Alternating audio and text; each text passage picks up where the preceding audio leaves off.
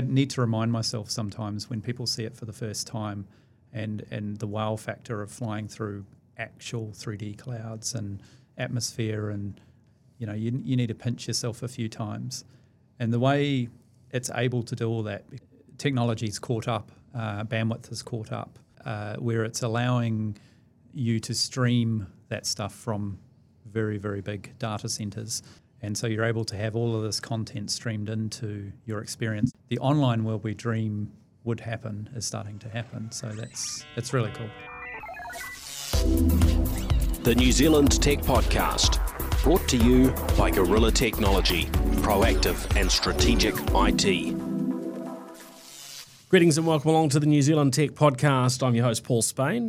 Today, real privilege to be with Josh Purcell, who's founder at NZA Simulations. How are you, Josh? Oh, I'm good, thanks, Paul. Really good to catch up after all these years. Yeah, it's been ages, hasn't it? It really is. We go back a long way. Yeah, it was really good to bump into you at the event Microsoft were putting on recently at Up Sky City for the Microsoft Flight Simulator New Zealand World update. So we'll come back to that and delve into that. But a few other things that we want to chat about. But really curious to hear about NZA Simulations and what you've been doing there, and being shoulder tapped by Microsoft to be part of this new update, and a little bit more about that picture. There's a few other things going on that we'll delve into as well, sort of news-wise. But first up, a big thank you to our show partners, Spark, 2 Degrees, Vodafone, HP, and Gorilla Technology. So, awesome to have the support of, great companies that are such an integral part of New Zealand's technology and also, broader startup and telecommunications world. So, great to have that support. Well, let's jump straight in. One thing that sort of caught my attention in the media is this company Zero Latency launching in New Zealand, and they are a virtual reality sort of gaming arena. I guess when I first read about them and saw a little bit of the media, it sort of reminded me, I guess, of the sort of laser strike type places we've had around for a long time for youngsters, where they're playing these games and got to have to score points by shooting each other with the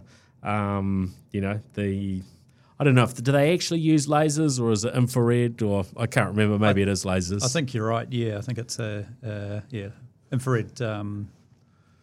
sensors. Yeah. But good fun for the youngsters. But what Zero Latency have done is basically I think there's an incredible amount of work that's gone into what they're doing.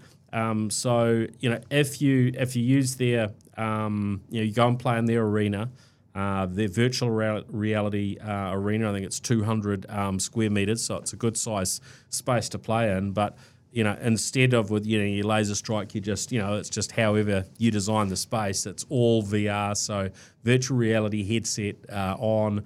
The company Zero Latency out of Australia have I think they're partnered with HTC. For the Vive, headsets, so they can, they're able to be used, completely untethered, and then they've built their own games and their own VR worlds. So pretty exciting. I think 8 players that can be in the space at once. And I'm picking probably a pretty good experience. The fact that they're able to expand out. I think they're open sort of Fridays, Saturdays, Sundays for a chunk of hours.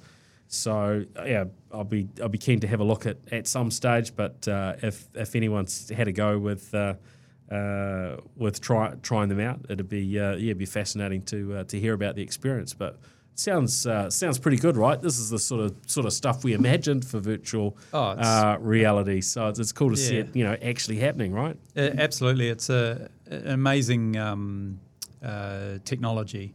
I think I've used it a couple of times, and it's incredible. Obviously, depending on the platform, but it's incredible the depth that you get. I think having to get used to the VR sickness thing, but there's ways around that. But the technology is just incredible what you can do, and the application of it as well, especially in a fun way. Yeah, well, you can imagine to do something like this where they're developing their own content for their in-person gaming situations, their in-person visits. To make it really work, you want to be scaling it. You want to have as many of these things around the place as possible. It was pretty fascinating to see, just how many countries they're operating in. Looks like around 20 countries.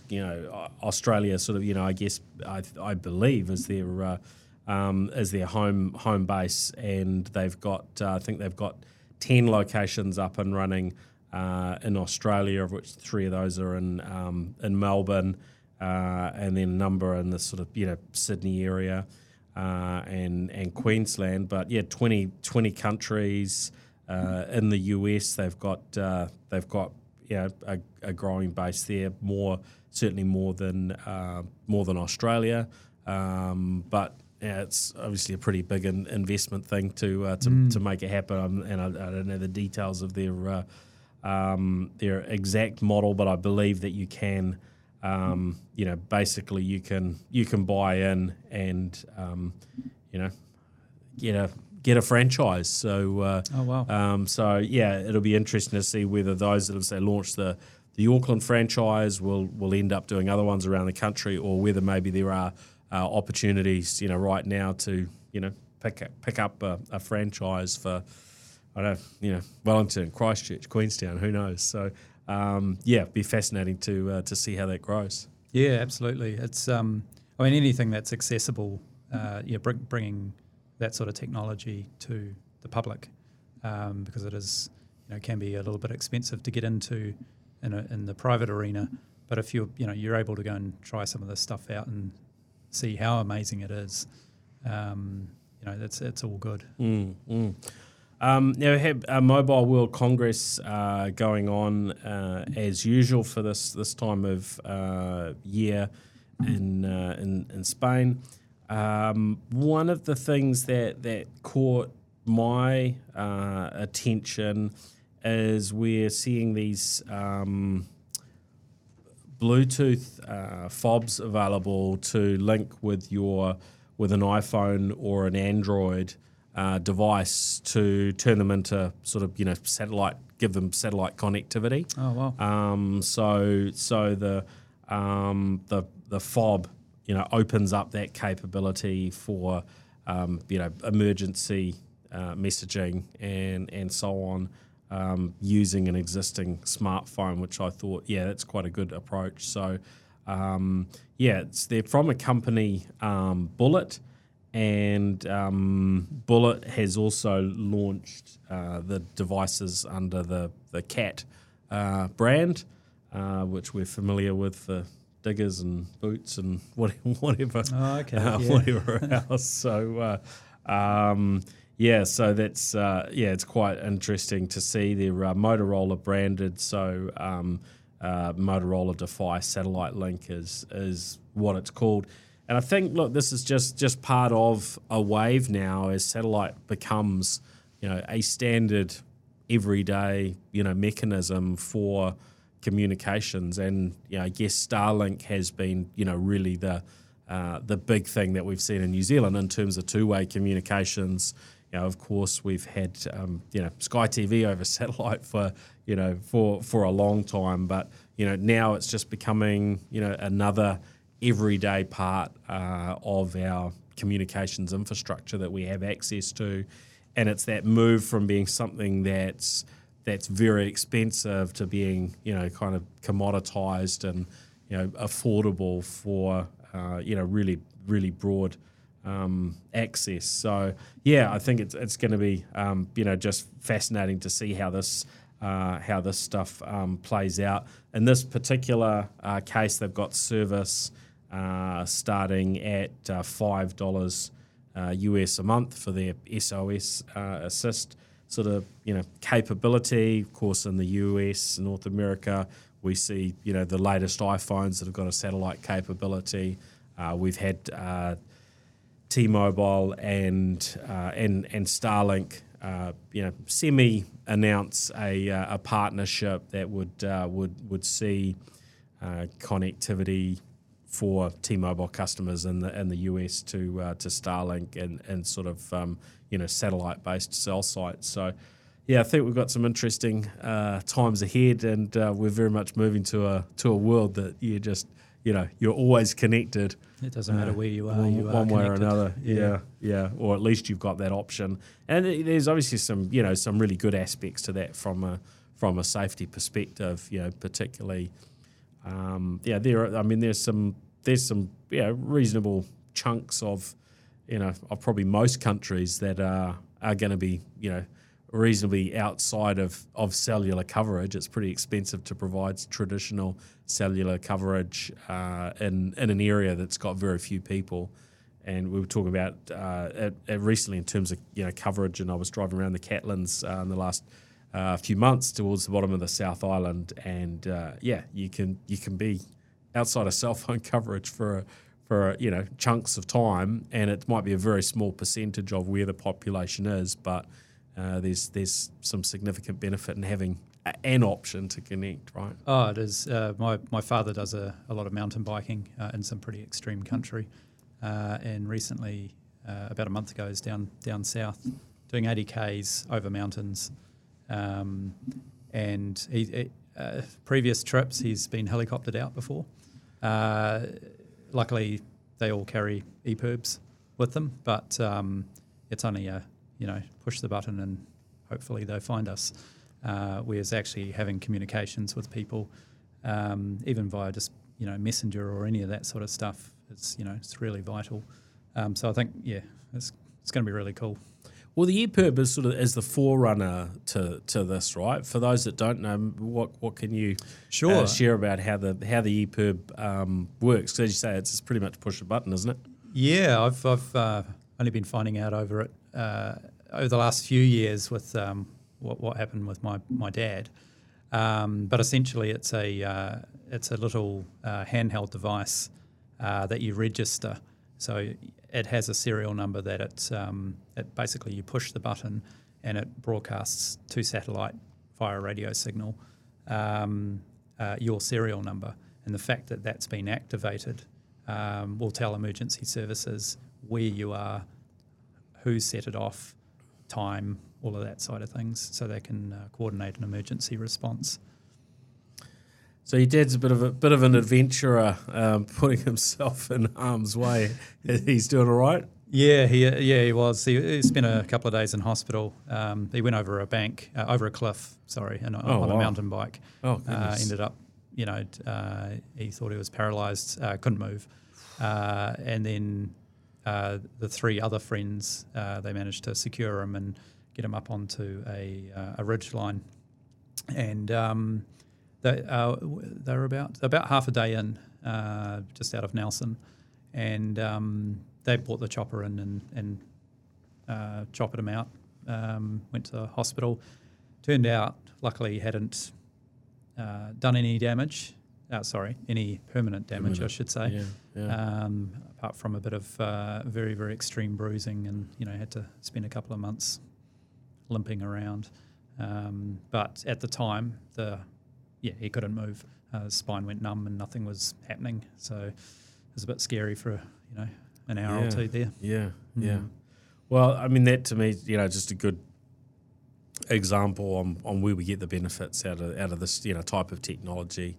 And of course, EPIRBs are reasonably expensive to buy. So making this a sort of mainstream technology and giving a bit more functionality to it means we're likely to see much broader adoption. I'm picking over the next few years. Yeah. It's awesome. It's quite exciting. Now, Microsoft Flight Simulator, New Zealand World Update. That was the Microsoft had put on a media event there. A whole bunch of people. I think Richie McCaw was a big draw card. So I got to spend a little bit of time with him. Reminding me how to use a flight simulator. It's probably been good few years since I've had a play around with Microsoft Flight Simulator. It's one of those things been around for a very, very long time, and I didn't quite realise how long it had been around. But you've had that interest in flight simulators going back to the very early days. You were telling me Microsoft Flight Simulator version 1 you'd used back in as a youngster. Yeah, it was interesting. Again, sort of back to my father, but he was very interested in the late 70s into computers and built his own, because that's what you did back then. I was 5 when he introduced me to computers. I'm 45 now, so 40th anniversary last year of Flight Simulator. So I was very lucky to get version 1 kind of when it came out, and just moved up through those. I stopped at about version 4. As you're a teenager, you sort of have other interests and stop doing things. And then recently, 2019, they announced at E3. Probably getting this wrong, the dates and times. I believe it's 2019. They announced Microsoft Flight Simulator 2020 was coming out, and being a little bit nostalgic, I looked at it and I was like, oh, I've got to get into this. It's the graphics are amazing and all of that side of things, and the rest has been history, really. Yeah, look, I mean, it's when you look back over those old versions, it's sort of a lesson in history, around computer graphics and simulation, the 3D graphics. There's a whole range of perspectives, and if you're not familiar, and you're depending on your age and so on, you look back on those early versions and you might think that they're absolutely comical, but actually groundbreaking for the time.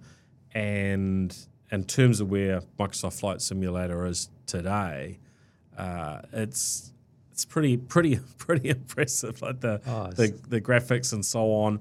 I don't know if you've got any knowledge on this, but you can, if you're training to be a pilot, a particular plane and so on, you can go and use a flight simulator that, and correct me if I'm wrong here, but my sort of recollection is, and airlines will have their own flight simulators that are really, really very, very expensive to have, but it's cheaper than putting people in the actual planes to learn. So we've had that world around for some time, sort of running in parallel, but massive investments to have those, and you can go and you can pay and go on one of those flight simulators. You want to fly a particular type of plane that's covered, but of course that technology often specialized technology used in commercial purposes doesn't always move as fast as the consumer side. So when you look at what you can actually get in on a console, on Windows, Xbox, it is a very, very impressive experience by my viewpoint. Yeah, it's taken a modern approach. So the platform or the engine has taken a very modern approach to what's called the digital twin. So that is has replicated the planet as far as you can go anywhere. So if you can see it on the planet, you can take a flight inside the simulator to anywhere, whether it's mountains or deserts or over the pyramids or any of that side of things. And it really is. I'm quite used to it now because I spend a lot of time in there developing. But it's very interesting, and I need to remind myself sometimes when people see it for the first time, and the wow factor of flying through actual 3D clouds and atmosphere and the terrain down below, and you need to pinch yourself a few times. And the way it's able to do all that, because trying to store all of that information inside your device, your computer or your Xbox, it wouldn't be possible. So that technology's caught up, bandwidth has caught up, where it's allowing you to stream that stuff from very, very big data centers and syndicate it around the world in real time. And so you're able to have all of this content streamed into your experience of where you are at in that point in time within the simulator. And it's, it's the world the online world we dream would happen is starting to happen. So it's really cool. Yeah, it was quite fascinating, and you'll remember the names of the people that spoke. But yeah, getting and you maybe share who sort of the people are behind behind the sort of current iteration we've seen in the New Zealand content. But they gave some interesting sort of breakdowns around how certain content is generated. So if you say fly over Auckland, yes, there's some things like Sky Tower and so on that have been kind of custom built out so that there's very specific data that's been prepared for that. So you see something that's the right height and other aspects of it are reasonably accurate. But if you look more broadly at the landscape, there isn't necessarily 3D footage of your suburb or your area, and the way that they can take what might have been an aerial shot and then build that up based on a knowledge of what a typical home looks like, a typical height for a home, and other bits and pieces. So as you fly over an area, it actually looks pretty reasonable.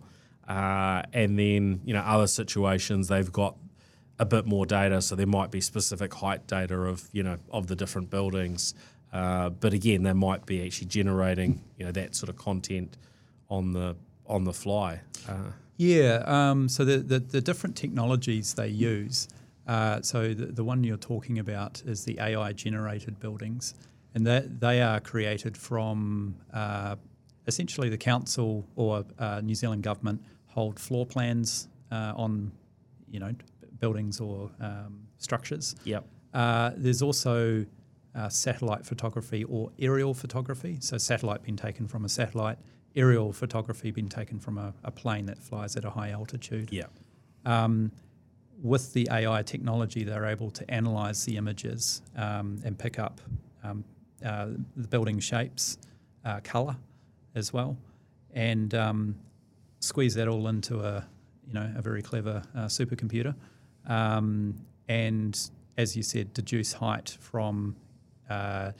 They pick up open street data, so they hold the heights of buildings, which may have been put in there by council or edited by a community, and those are then put in to create the 3D models essentially.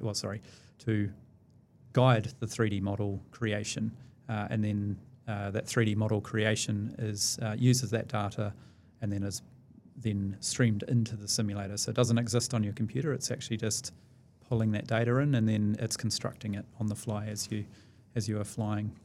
So that's the AI technology. The other one is called photogrammetry, and photogrammetry is where they'll fly a plane. So Microsoft pay local operators who have the technology, the cameras on the planes, and they'll fly in a grid pattern over a city or a particular area. And photogrammetry takes lots and lots of photographs, and you can. I need to be careful how I say this without confusing people, but you create what's called a point cloud. So it's a 3D representation, and all of those coordinates are pulled from mudging those photos together, and then that is then put into the simulator as well for photorealistic 3-dimensional data. Yeah, it's pretty impressive what you get, and it obviously depends on where you are in New Zealand, what the data sources are, and then down to very specifically handled content, which is where your firm's involved. And I think we'll come back to that in a minute, because there was one more before we kind of cover off all about NZA simulations.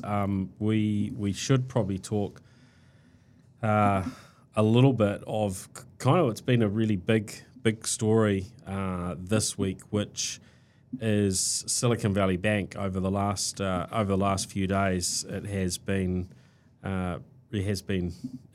mayhem, shall we say?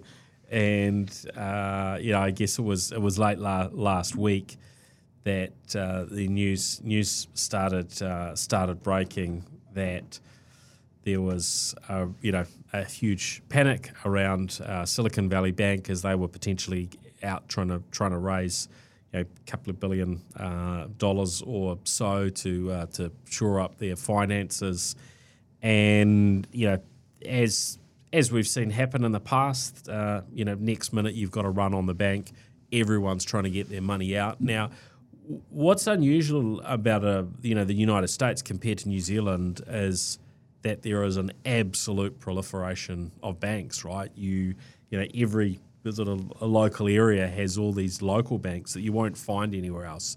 And yes, there are the big ones, Bank of America and Citibank and varying international banks and so on. But Silicon Valley Bank, local primarily to Silicon Valley. Yes, there was some international operations and so on. But created a situation because they were such a key player as far as Silicon Valley, which is the tech world. It's tech startups, and not just traditional tech, but we've heard of there being a significant amount of New Zealand startups and tech companies and businesses with a US presence. They had a whole lot of money with Silicon Valley Bank, and what we saw was, I guess it was Saturday New Zealand time, where the plug was sort of pulled on Silicon Valley Bank. The government stepped in and initially indicated, look, your first $250,000 worth of funds are okay, but of course people had millions and millions of dollars in these accounts. So really has created, I think, some significant stress. And for those that are interested, there's quite a lot of analysis online that's will give you some insights in terms of the triggers, the role of US government bonds that banks seem to be encouraged to acquire, and with those sort of devaluing the sort of pressures that was creating. But I saw Business Desk gave some interesting coverage talking about Ike GPS, Comvita. Both of those, having millions of dollars in there, and Ike GPS was another one. Crimson Education had quite a chunk of funds in there. By the sounds of it, they managed to get it out during that run on the bank, and understand. Rocket Lab, another one, and those are the ones that have sort of been covered and publicly mentioned. There will be a whole bunch of others, just because of the nature of who they are and how heavily they were used there. So it's challenging times out there, isn't it? It's like it's hard enough being on the cutting edge as a business as it is in the current sort of economic climate and era of COVID and so on, and for companies to potentially get impacted like this. And of course, we've heard of other banks now in the US since, and the whole story isn't written. And I guess everyone is hoping that this thing sort of finishes very quickly and it's able to be addressed and that things move on. But it's very hard to tell the full picture, isn't it, at this stage? We definitely don't want the 2008 thing to happen again. Worldwide, I don't think everyone's really wants, is ready for that. So enough going on at the moment for everyone. Yeah. No, you're right. I mean, it's a big deal. I guess there will be some some lessons that come out of this, and hopefully, as we saw with the global financial crisis, that there will be improvements and extra checks and balances that come into play that reduce these sorts of risks going forward.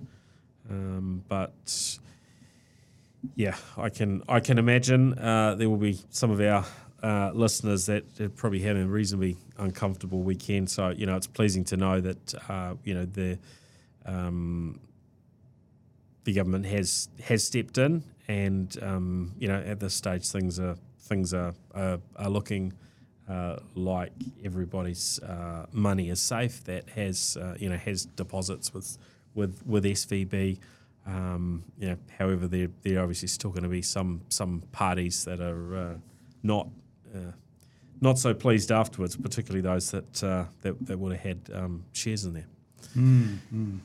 So going back to Microsoft Flight Simulator and the role of NZA, tell us a little bit about what you've been doing with NZA, because I think it's quite fascinating. You've got a team that's been working on producing content for how long have you been doing this? Not that long, actually. We started when Microsoft Flight Simulator 2020 was released. Started's probably the wrong word. We started mucking around. The whole NZA thing came a bit later, probably about 6 months later, when we sort of realised that there's something here, and there's probably there's a market, and we're able to do things for that market, and also give a good shot at the quality thing. So our big thing is, we're not the fastest out there, but we don't aim to be. Where, we do things in a quality way, and the way that we push our products out and for our customers, and just been working our way up, starting to get noticed by a few people, and I'm not sure whether you want to lead on to the next topic, but well, just tell us a little bit about what are your products. What it is that you make, and how do you sell that? Sure.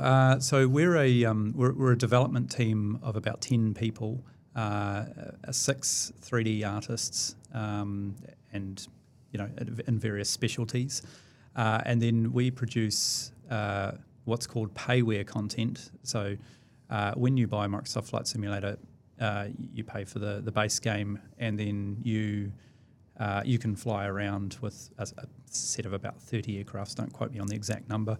And what we do is we provide much better quality content, real true-to-life representations of airports and other scenery. And then there's a large community of people who like to repeatedly land at an airport or operate out of an airport, and have their online role as a virtual pilot, and then they'll operate out of those airports. So what we do is we produce that content, and then people buy that content. Yeah, great. So rather than a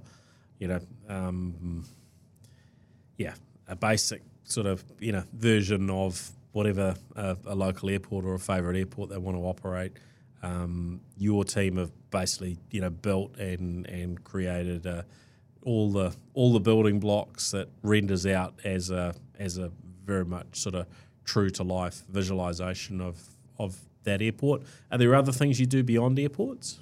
So the scenery side of things and the points of interest. So it harks back to how people how they want to fly in the simulator. So you may have people who want to do airline stuff. So that's repeated ops in and out of international airports or domestic jet airports. So Auckland or Christchurch or worldwide, whatever you want to do there. And commercial pilots are using these tools? You can't. Yes, the answer is yes. You can't use it in a commercial way. So it's Right. it's a simulator, but it's a game essentially. Yeah. However, the representation of what is in there is true to life. I have a couple of pilots on my team, flight instructors, and some of our test team are Air New Zealand pilots. And yeah, so they they'll let us know when they land at something that we're producing that's not right, that drain's over there, and that's the wrong colour for that sign, and all of that stuff. So it's funny the content that you do provide for it. You become an absolute expert in fence positions and the weeds at the bottom of a fence, all the way up to control tower construction and all of that stuff. Painted lines. There's a guy on our team. He is fastidious about painted lines, the colour of them. They need to be exact. The curve, the thickness, all that stuff. Yeah, down to that level of detail. So when you're actually using that content, it doesn't sort of feel rough around the edges. It feels really awesome. Yeah, and that's great. That's the thing. And you got everything from the shine of the concrete and it's we can go on about it for ages, but it's it gets to that. I detail. can see that you and the team don't take it too lightly. It's really a really important part of and that's your approach. Yeah, that's been our approach, and it's built our customer base and a loyal customer base because of it. Now you do this as something of a side hustle. Is that sort of generally the case across your team, that they're juggling day jobs as well as building this incredible content? Yeah, it's that's correct. Most of us are working full time, and got families and all that stuff. There's one guy in Portugal who it's his full-time gig. Yeah. Portugal's a cheaper place to live, so he's able to, what a side hustle for us is not necessarily for him. Yeah. It's really cool. Incidentally, over the pandemic period, he was finishing his training. So he's trained in Sweden at a school that teaches 3D. And with lockdown that came, he couldn't get an internship, and over in Europe that's a big thing. So he reached out to the school and said, "Hey, look, can I use this involvement that with NZA? That are we able to have that as the final part of my accreditation for his degree?" Yep. And they said yes. Extraordinary circumstances, and because we'd only been around 6 months at the time. Yep. And we went through, signed off, timesheets, so to speak, and the work that he was doing, and he's since become one of our founders. So it's amazing, from nothing to be able to provide opportunities for other people and to be able to get involved at a world level at this stuff. Yeah, look, I think it's really exciting, and yours isn't the first sort of entity that I'm aware of, out of New Zealand or with New Zealanders, one or more, involved in really international teams that are building stuff that is very much used on the world stage.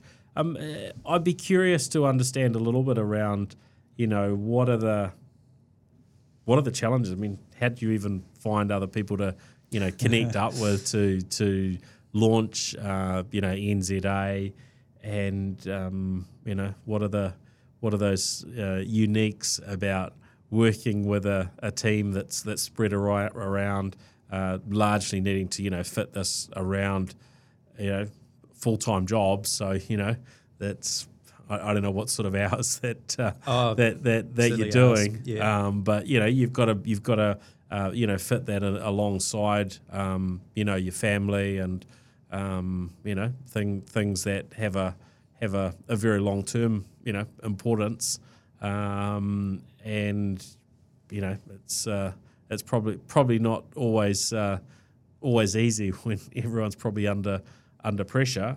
And as you told me, Microsoft came to you with sort of a short deadline to respond, whether you would be involved in this world New Zealand World update, and then with a reasonably sort of short fuse or time span to get the work done. Yes. So how does all that look? Oh, it's a juggle. But it's like anything in life that you want to be a good thing, you've got to commit to it and you've got to really put the energy into it. We've spent a lot of time getting our systems in place and working what works, what doesn't.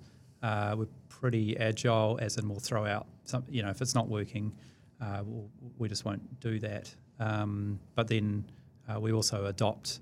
We're always trying new things, and how that works on a world level is. The company doesn't sleep because everyone's on different time zones. So we've got half the team in New Zealand and the rest of the half is dotted around the world. So people will be working. So Sergio in Italy or Milan will turn around and he'll jump on. His commitment is he'll wake up in the morning and have a shower at 6 a.m. and then do 2 hours before he drives off to work. But that's our 8 o'clock time. So we get to catch up at that point. Yeah. And then we'll run through that. We have a bit of there's a particular time when we're all online, and we use that time to discuss what we're going to do. Very lucky to have a whole bunch of self-starters on the team, so we can just say, hey, just need to get this done or that done, and people will just they get on with it. We're also we're specialists, but we're also generalists. So we're specialists in certain areas, and we will go and each of us will go and do those, really well. But then we'll bring it back, and then we project share. So we'll swap assets around, and I'll work on something, or someone else will work on something of mine, or not mine, but part of the project. Yeah, I'll hand that off. An area that you've initially taken ownership for, and then others get involved. Yeah. And it works really well. The challenges around technology on the content, because we're talking, and I'm not joking here, hundreds of gigabytes a night, flying all over the world. Wow.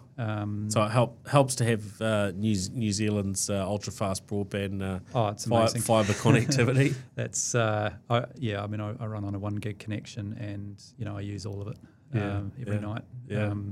The same guys in Australia are, not so lucky, and we need to pay provisions for that, so to speak. But, sometimes you save a file and you're a bit sympathetic about the fact that they have to also download that real-time content. So, might do that later at night, and they'll leave their machine on and things like that. But it's all automated, so it works pretty well. Yeah. So anything you can sort of, share around the technology sort of that you use to keep all of that working? It sounds like you've put quite an effort into making these things all work, really well together, so you can get on and build the content. Yeah, sure. So essentially, we use a technology called Nextcloud. It's a think of it as Google Drive or even Microsoft OneDrive, except for you're hosting the server side of things. Yes.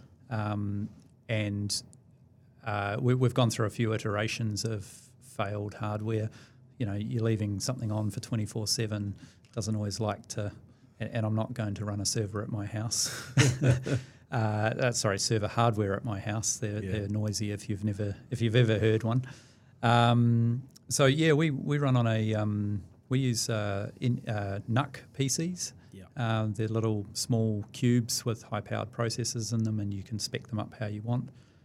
So we use those with a very large array connected to a fibre connection, and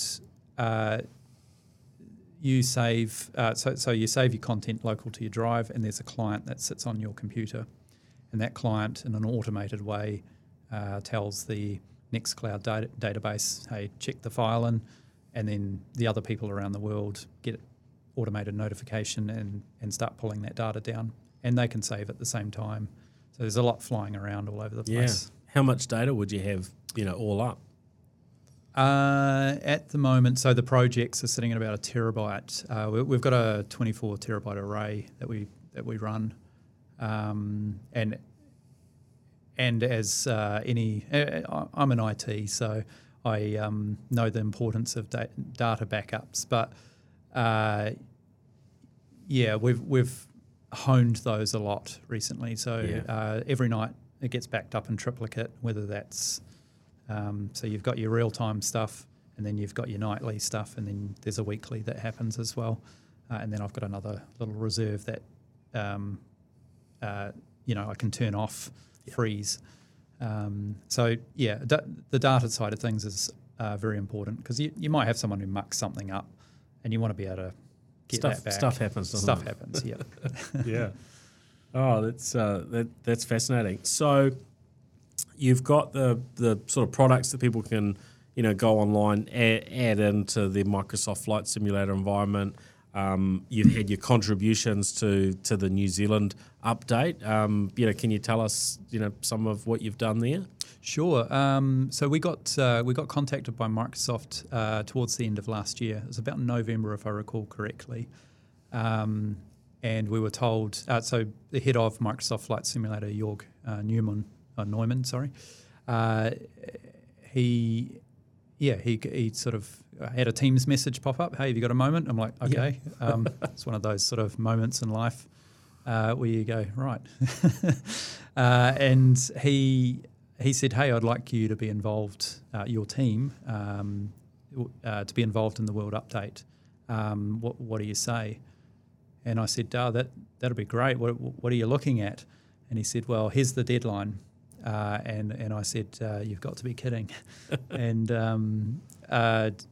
so we were told testing starts January 5 when France is back online. Yep. And we were sitting there going, oh. It's not too many weeks. Yeah, so that's 4 weeks to do 4 airports and deliver them to our NZA quality, and also have it fully tested, and any changes that needed to be made. And we wanted to have a Christmas as well. So it was all hands to the pump. We were doing, I think we were counting 14-hour days there were 2 weeks there where we were doing 14-hour days plus our day jobs.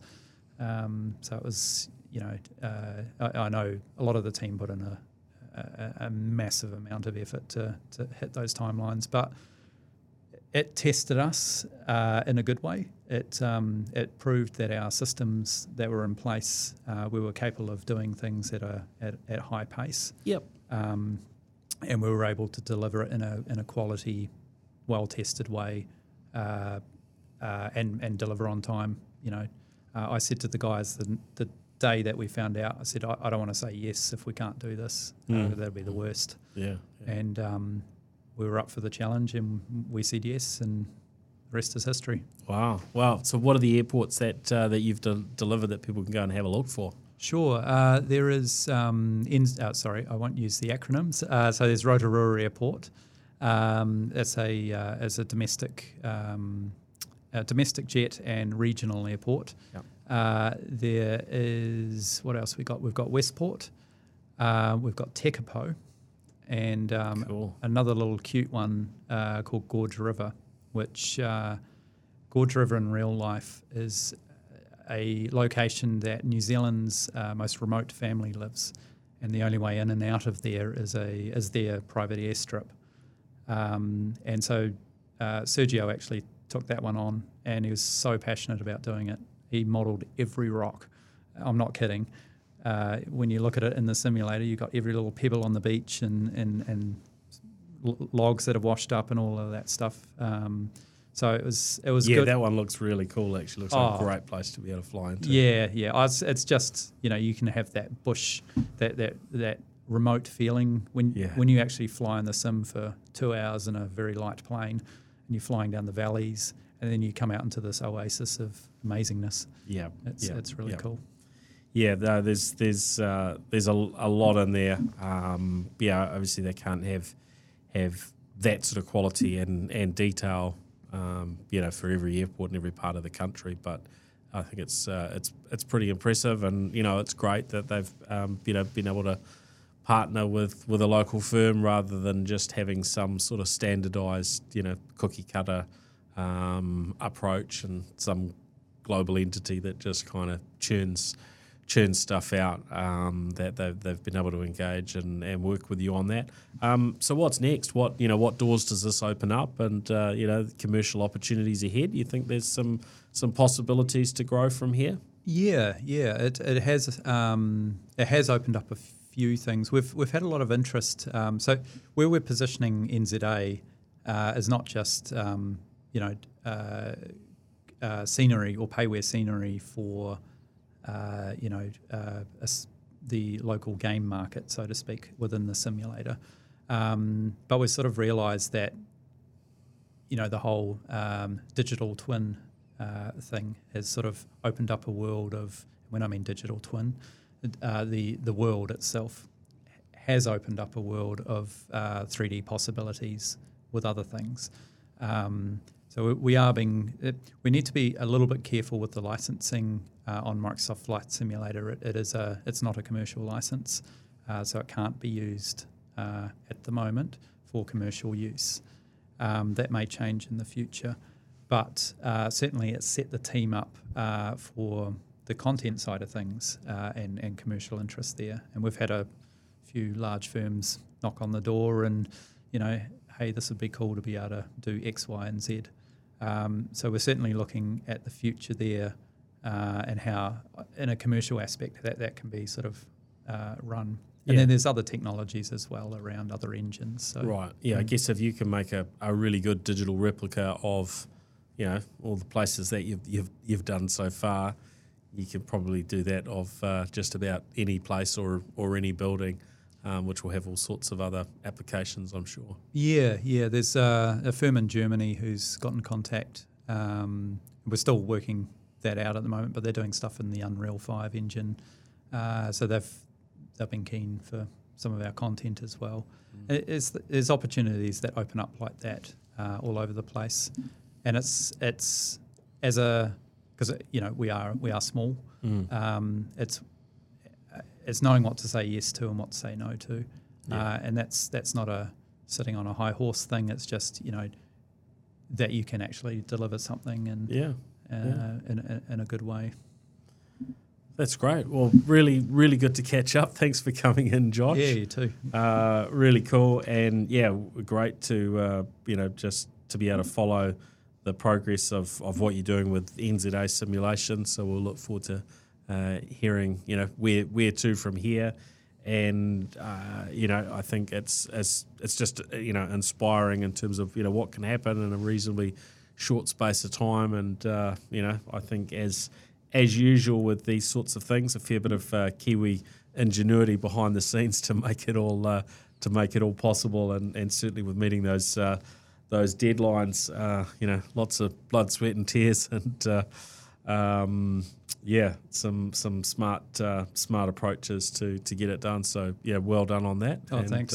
It's awesome. Thanks for having me as well. It's been awesome, and catching up again after so many years. No, it's great. Oh, well, thanks everyone for joining us. Thanks for listening into the New Zealand Tech Podcast this week. Thanks again to our show partners, Gorilla Technology, HP, Spark, 2 Degrees, and Vodafone for their support. And thank you to Joshua in the studio for helping with helping us record today. Much appreciated. All right, thanks everyone. Catch you next time. See ya. The New Zealand Tech Podcast, brought to you by Gorilla Technology, proactive and strategic IT.